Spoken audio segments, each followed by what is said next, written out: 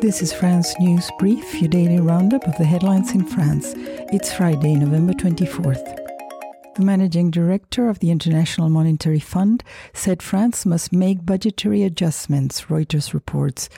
Kristalina Georgieva added that the country has seen its debt-to-GDP ratio rise considerably. Energy Transition Minister Agnès Pannier-Runacher announced that 54 projects for land-based wind farms have been selected for deployment. Le Figaro reports that the total capacity represents over 1,500 megawatts of additional capacity.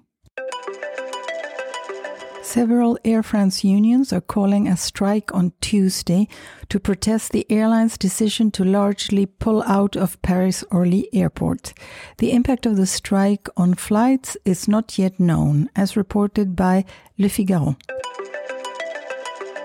China will temporarily exempt citizens of France, as well as Germany, Italy, the Netherlands, Spain, and Malaysia, from needing visas in a bid to give a boost to post-pandemic tourism. Reuters reports that the measure will be valid for travel between December 1st this year until the end of November 2024. Thank you for listening to France News Brief, your daily roundup of the headlines in France. Stay informed.